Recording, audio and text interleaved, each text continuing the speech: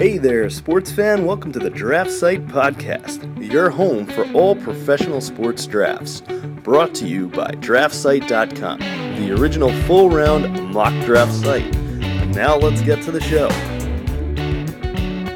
Hello, everybody. Welcome to Draft Site Podcast. Today we got Jared Belson and Zach Gutierrez. DJ is not going to be able to join us tonight, but he will give us the second half of his team needs. I promise you that. He promised it last week.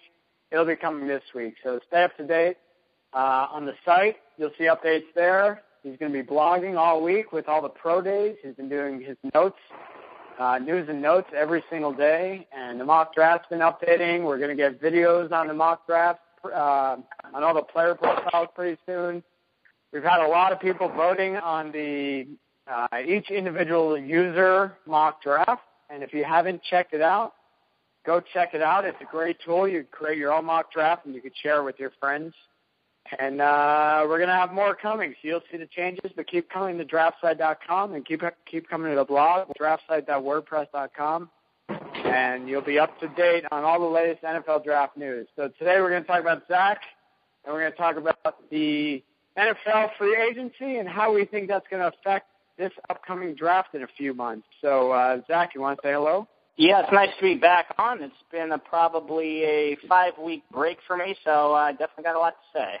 All right, let's start with free agency, or what technically are all just rumors until Tuesday, until they could actually sign. What's been the biggest surprise for you so far?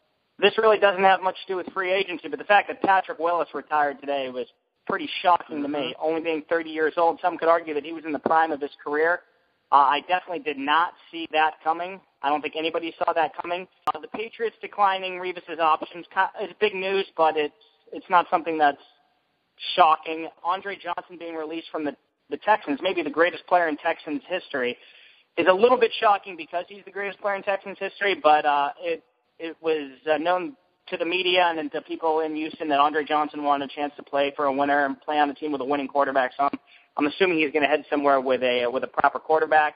Steelers cutting Kiesel. Brent Kiesel, as a Steelers fan, it upsets me, but doesn't surprise me. They're probably going to end up changing their defense schematically.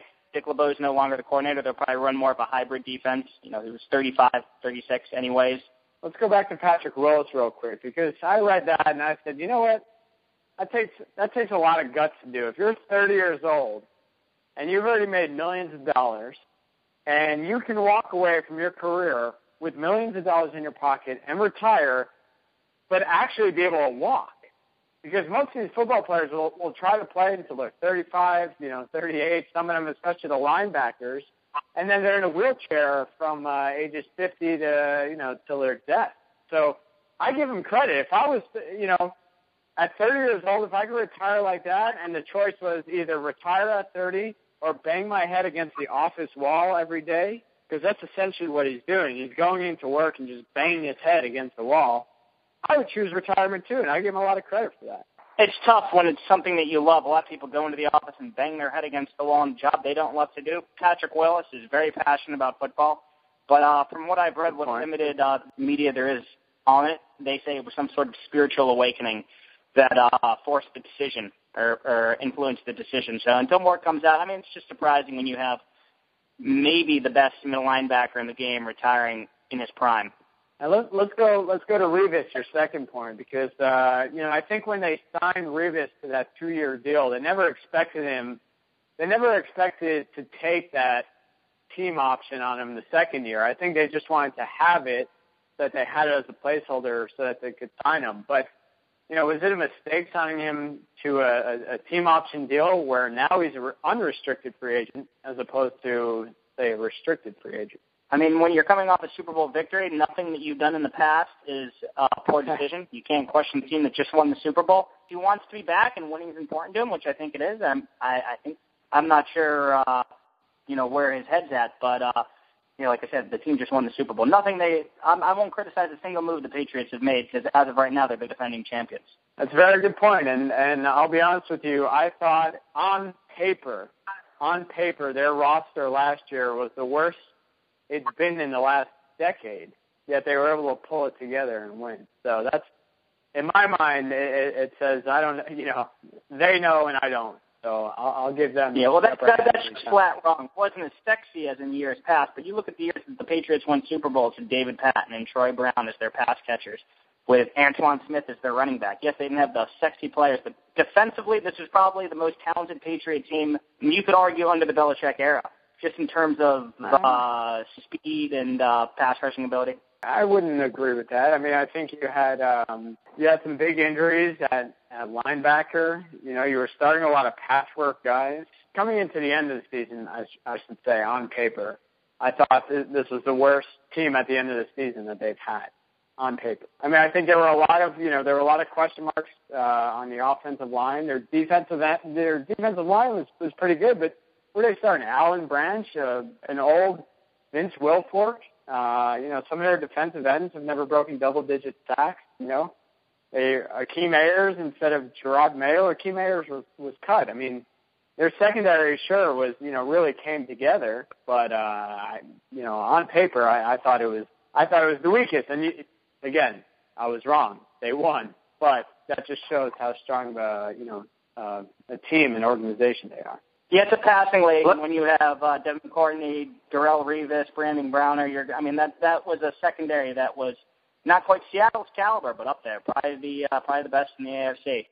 Let's go back to Andre Johnson now. So he was released. Are you surprised that they couldn't figure out any trade whatsoever? Were they a late round draft pick for Andre Johnson? His salary was too ridiculous to trade. He would have to approve the trade, too. He's voiced his concerns about playing for the Houston Texans for a while. Granted, the Texans are a great organization. Bob McNair's a great owner. The team's on the up and up, but Andre Johnson is not on the up and up. He's a 12-year veteran. He wants to win. He wants to have a chance to play in an AFC championship or a Super Bowl. And the Texans aren't the team that they were with Matt Schaub.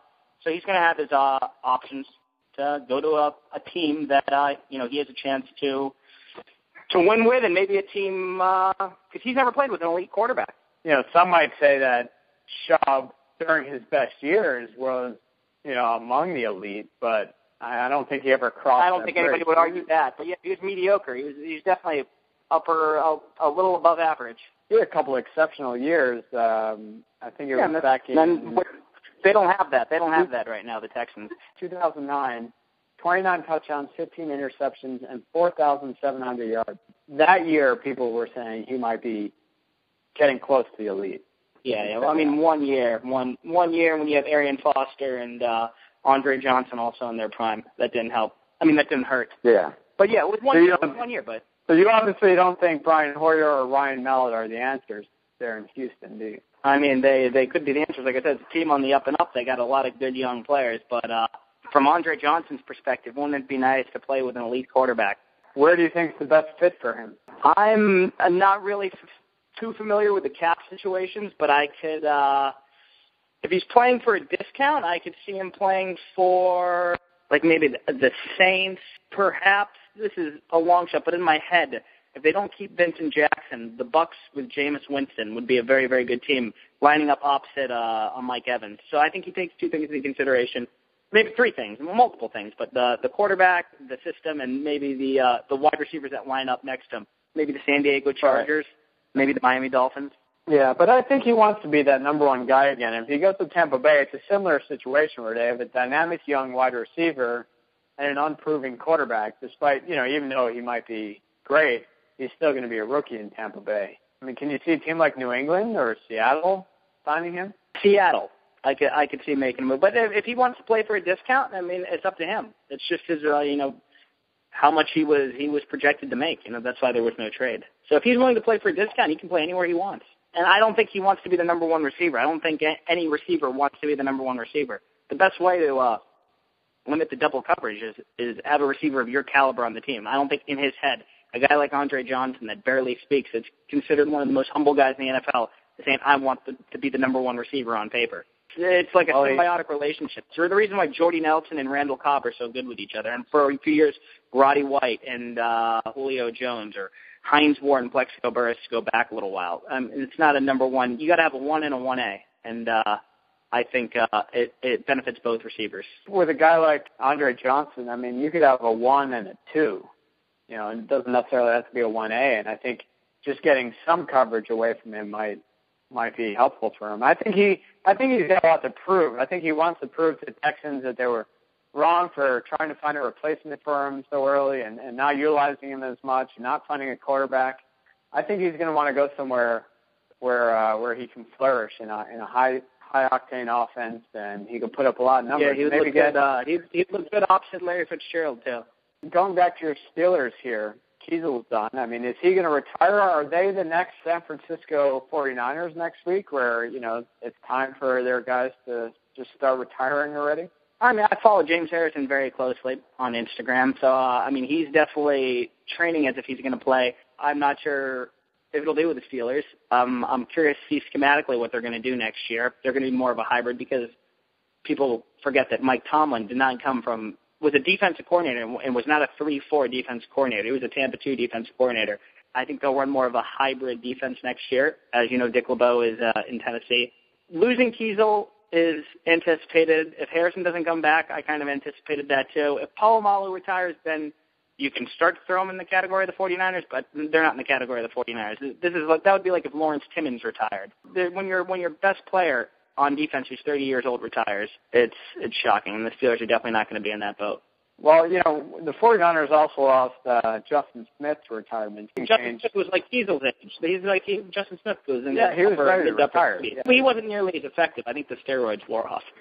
All right. So what do you think about Miami here signing Ndamukong Suh? You think they have the right pieces around them? Yeah, I do. I think having him and Cameron Wake on the same defensive line it's going to cause nightmares. And Ndamukong Suh is cut from the same cloth as J.J. Watt. He's that same caliber of pass rusher. And Stephen Ross wanted him. Stephen Ross made it very apparent that he wanted him, and they went out and got him. Defensively, Miami looks like they could be the team to compete with the Patriots next year in the East.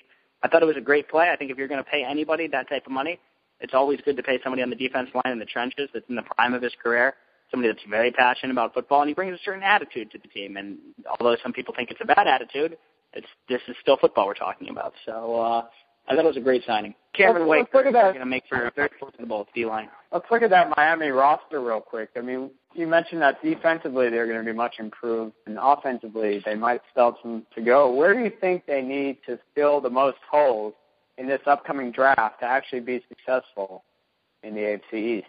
I mean, they really couldn't run the ball last year at all.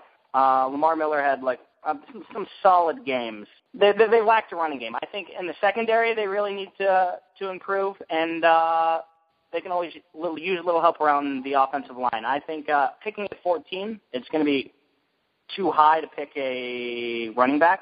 You can get running backs later in the draft. They have pass catchers. I'm not sure what the situation is with Mike Wallace, whether they'll keep Mike Wallace. If I were to pick somebody for them to pick in the draft, I'd have to go somewhere in the secondary just based on where they're picking in the draft. If they're picking later in the draft, like in the mid to late 20s, I'd say consider Melvin Gordon or Todd Gurley. History has shown under Stephen Ross, they haven't really made the sexy pick. So I could see them always getting a pass rusher or somebody in the secondary. Well, right now on draft site, and this probably has to be adjusted, we have them taking Devontae Parker at number 14, and then Harness Grasu, the center from Oregon, in the second round, and T.J. Yeldon, the running back out of Alabama, in the third round. What do you think of those first three picks? It depends what they do with Mike Wallace because, Jarvis Landry looked really good last year, but he's a guy that you can really play in the slot, and he would be just as effective. I like the fact that they're getting T.J. Yeldon in the third round. If they don't get a running back in the second round, I think they really need to look into the secondary, though. So somewhere in the secondary they got to go. If they didn't address the secondary in the first three rounds, that would surprise me.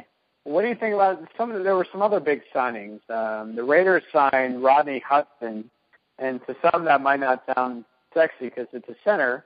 To me, it's a little more confusing because they drafted Steven Wisniewski a couple years ago, and he actually played pretty well. Did they try to move him to guard, or did they try to just restock on their offensive line there in Oakland? Well, he's scheduled to become a free agent, Wisniewski. So maybe they're not re-signing him. Maybe they'll move him to guard. I don't know. The Raiders have to spend money this year. I believe there's a rule in the NFL where you have to spend, I think, at least $89 million of your cap. I forget what the exact amount is. And they have a lot of money to spend, so expect the Raiders to be very active in free agency. Well, what do you think they need first in free agency and then in the draft? They need a lot. A running back to complement McFadden would be nice, and obviously a pass catcher. I don't think you'll see a single mock draft where you don't see Amari Cooper or Kevin White going to the Raiders. I mean, they definitely need a pass catcher. They got their quarterback. They just got to surround them with some playmakers. Don't be surprised if they go pass catcher in the first and second round, especially with how these college wide receivers are adjusting to the NFL game so quickly. But they need a lot. I mean, they're not a good team. So I mean, any quality player they could probably go well with. But I'm seeing a lot of Kevin White, and if Al Davis was still the owner, which obviously it's still in the Davis family, Kevin White would almost be a no-brainer. But maybe they go against their, that Raider nature of just speed and take Amari Cooper. But I think it'll be very unlikely that they don't take a wide receiver fourth overall, unless somebody like Leonard Williams slips to them. I really don't see Leonard Williams going past the Jaguars, so I think it's going to be between White or Cooper, whoever they like more. Let's talk about some other signings. The Chicago Bears signed Pernell McPhee for a 5-year deal worth about $40 million. What do you think about that signing, and where do you think they could use the help in draft? I mean, I like what the Bears are doing. I liked Mark Trestman, but results speak louder than my liking of somebody. They're putting together a pretty solid foundation with, if you were to look at their coaching staff on paper, you can make an argument that they have arguably the best coaching staff. Pernell McPhee is perfect in Vic Fangio's system. I mean, you can't argue with that. It's going to be interesting to see the Bears running a 3-4, and I think in the draft or free agency, they got to start getting defensive linemen that fit Vic Fangio's defense, and a lot of mock drafts are showing Danny Shelton. Maybe you get a Randy Gregory to play outside linebacker, but I think they have a lot to do on the defensive side of the ball, not just because they were really haven't been good lately, but because they're doing a new scheme. They're going to look a lot like the 49ers on defense. Well, what do you think a guy like Jared Allen's going to do? He's not going to stay to be an outside linebacker, right? Well, yeah, he doesn't fit schematically, so, I mean, that's somebody that could retire. I know that he likes to hunt. I haven't heard any news about him. I can't say. He's definitely not really a fit for Vic Fangio unless he could play like a Justin Smith, like Justin Smith's role, which he's big enough. He is big enough to do, so it's not too far-fetched. So maybe he plays the 5 technique, which I think he might be capable of doing. He's 6'6". Yeah, I think at this point in his career it would be good for him. One of the signings that I really like was Mike Iupati going to Arizona. Arizona seems to just kind of reloading a little bit, and I think they're filling their offensive line. They have young guys and Bobby Massey, Jared Veldheer. And you got a guy like Mike Iupati and Jonathan Cooper they drafted a few years ago. I think that's an offensive line that could really do some damage and allow their offense to kind of have another successful year and hopefully keep Palmer healthy. Do you think a team like Arizona should be drafting a quarterback? Yeah, well, when your quarterback is coming off his second major knee surgery in his career and he's as old as Carson Palmer, it definitely doesn't hurt. I know they drafted Logan Thomas, and maybe he's the quarterback of the future, but he didn't see the field last year. So I'd say, yeah, if you find one that you like that's the quarterback of the future, you should definitely consider pulling the trigger. So they're picking late. Who knows? Maybe they'll fall in love with somebody like Brent Hundley that's still available, or, I don't know, Bryce Petty, maybe in the second round. But this is a team that's very close to being able to compete, especially with the 49ers probably going through some sort of transitional year. The Cardinals are probably going to draft to win right now. So if they get a quarterback, I don't see them getting one until round 3. But Bruce Arians is an offensive-minded coach. He's probably got somebody in mind that if they fall, they'll get them. But this is a team that could very easily compete for the NFC next year, not just the NFC West. So I don't see them drafting a quarterback that's not going to play. Now, do you think the Lions are going to immediately draft another defensive tackle to kind of reload, or do you think they'll try to sign Nick Fairley and go with what they have? I wouldn't be surprised if they drafted a defensive tackle, but when you look at the defensive tackle class, I mean, maybe Eddie Goldman falls to them. I really don't know. I think they got to go out and get a running back to complement Joink Bell, and I think they're picking perfectly at 23 to have their pick of Melvin Gordon or Todd Gurley, because Reggie Bush is no longer back. This is a team that definitely needs a running back and is picking in the perfect position at 23 to draft a running back, because there's two running backs that are probably warrant a top 25 selection. Gurley and Gordon. Gordon obviously over Gurley, but yeah, Gordon and Gurley. All right. No, I don't see Gordon making it that far. I think Gurley definitely could because of his injury, but if Gordon and Gurley are off the board, do you think any of the other running backs are worthy of jumping up for? In the first round, it's unlikely. You got to keep in mind that there's running backs don't get drafted in the first round anymore. Maybe Amir Abdullah, because he's cut from the same cloth that Reggie Bush was cut from. But I really don't see it. I'd be surprised if Amir Abdullah was drafted in the first round. And then that's the third guy on most boards. Yeah, well, we have Tevin Coleman from Indiana as our number 3 guy off the board. What do you think of him? Obviously amazing, considering he ran for over 2,000 yards on Indiana. I mean, I saw him do it against Ohio State. He ran for over 200 yards. I mean, he's a really, really quality back, but it's all about the value. There's a lot of guys like him that can be drafted in the second round, and it's just how the NFL draft's been going lately. It's rare to see running backs drafted in the first round. So unless it's Melvin Gordon or maybe Todd Gurley, I would be surprised if any other running backs get picked, in the first 32. Well, I think in the past few drafts, I think the running backs have been a little weak. I mean, you look at last year's draft, and it was Bishop, Sankey, and Jeremy Hill, and both of them, did pretty well, and Carlos Hyde. But if you compare them as NFL draft prospects, I mean, Gordon and Gurley are both far above them. And I think the year before, I'm just going back, Giovanni Bernard, Le'Veon Bell. Bernard was great at UNC. Eddie Lacy, but all those guys had a lot more questions. And Gordon and Gurley are much more of the prototypical NFL-type running back. So you don't get two of those in the draft, that often. Well, there's, I say 2 years ago, you can make an argument that there was no running back that warranted a first-round pick coming out. When you have Le'Veon Bell and Eddie Lacy. Last year, people were saying Jeremy Hill could have been a tweener first, second rounder, but I thought Carlos Hyde was a slam dunk as a first-round pick, and he wasn't picked in the first round. Well, of course you did. So I think you forget how good everybody had him rated. It was surprising that he wasn't the first running back chosen. It wasn't just me, and I know that I'm biased because I am an Ohio State fan, but I think Trey Mason was my favorite running back in that draft. He was a little undersized, but I liked him. I thought he'd be a bruiser, and he just went to the perfect offense, running behind Greg Robinson again in St. Louis. He's your fantasy guy for next year. Yeah, no, I played him a lot this year in fantasy, and he won me a lot of games, particularly against the Raiders. But you asked me who my number one fantasy player is next year, I'd have to say maybe Le'Veon Bell. If he's not suspended, with him being suspended, I got to see where Adrian Peterson ends up playing. He'll be fresh and hungry.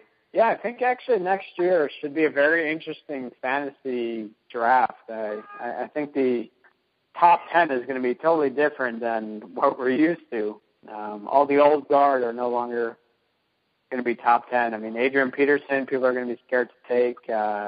Aaron Foster. Jamal Charles, LaShawn McCoy. So, yeah, it will be interesting. But I'm thinking more about the draft the NFL draft before we get to fantasy. Yeah, me too.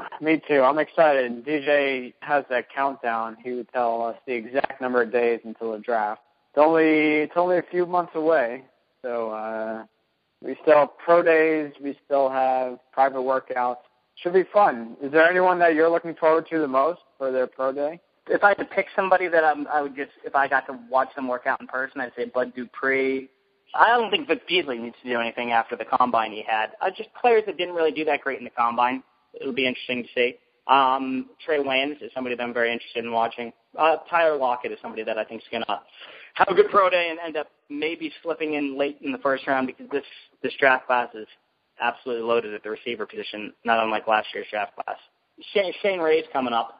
I don't see Shane Ray lasting. I think he's gonna fall off, and I think he's gonna be somebody that's drafted in the 15 to 20 range, maybe 20 to 25.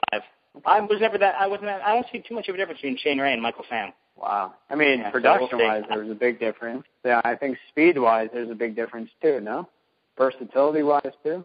Speed-wise, Michael Sam there's a big difference. Michael Sam really had one position. Yeah, but speed-wise Right. is the difference. Shane Ray ran a much faster 40 time, but I'm talking about in terms of production. You can't say Michael Sam was SEC Defensive Player of the Year. I just don't see Shane being able to do the things in coverage and playing in open space that makes him an outside linebacker, and he's a little small to be a defensive end. He's a good player. I just don't think he's somebody that warrants. I see him in the top 10 in every mock draft I look at, and that doesn't make sense to me. Well, I guess we'll see. We got a few good pro days coming up. DJ mentioned this in his news and notes today.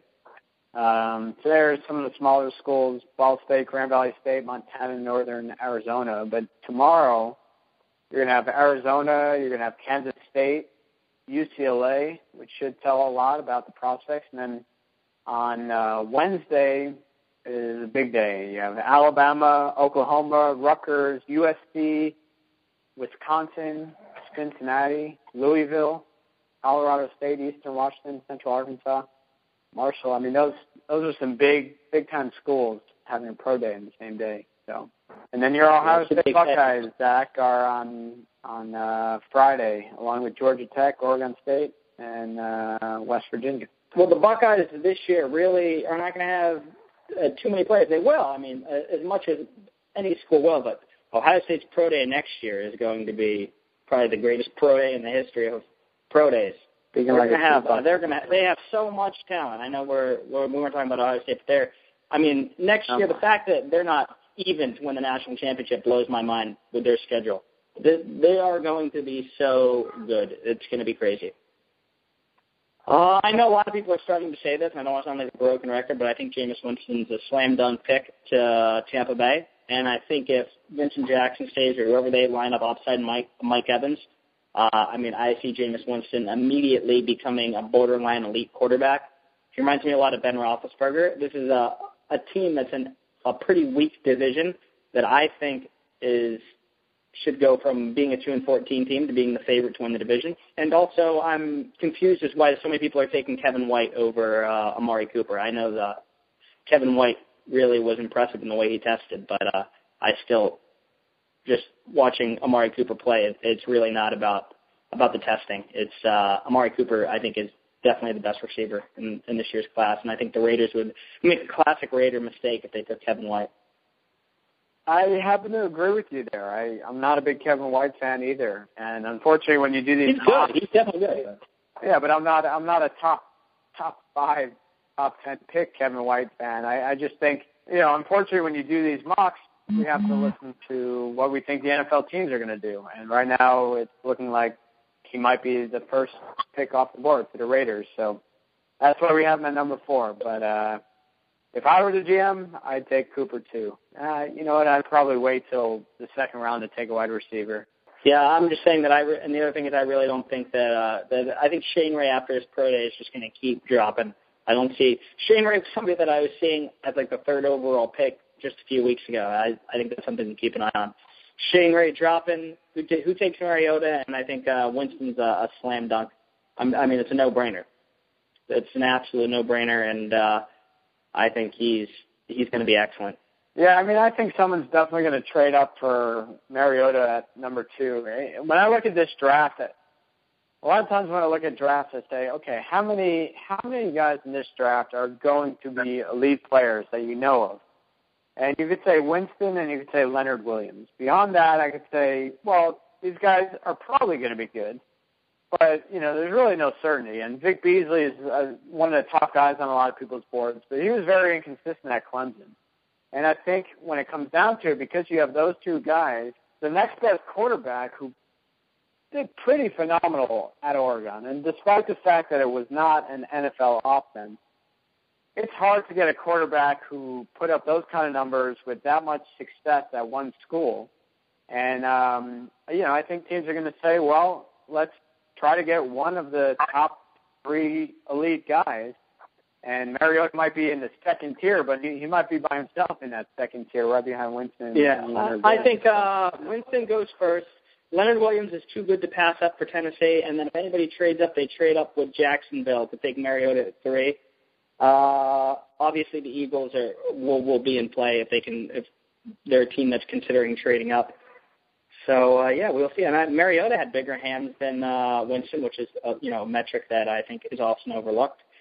And, he tested about as well as you could possibly test. If you look at his numbers, he's easily the best quarterback. But when you watch him play, you watch the system they're in, you watch the way he threw at the combine. Jameis Winston's just more of a natural passer, has more anticipation when he throws the ball, plays in a pro-style offense. Just a slam dunk first overall pick. So I think the first 2 picks are almost slam dunks, and then it gets interesting around 3. And then the Jaguars are the trade bait. The Jaguars are the lucky team that maybe some team pays a little bit more to get Mariota. That'd be good for the Jaguars because they need a lot of help, I think. Yes, they do. And they're another team that has a lot of money to spend, and since there's a minimum in the NFL this year, expect them to be incredibly active in free agency.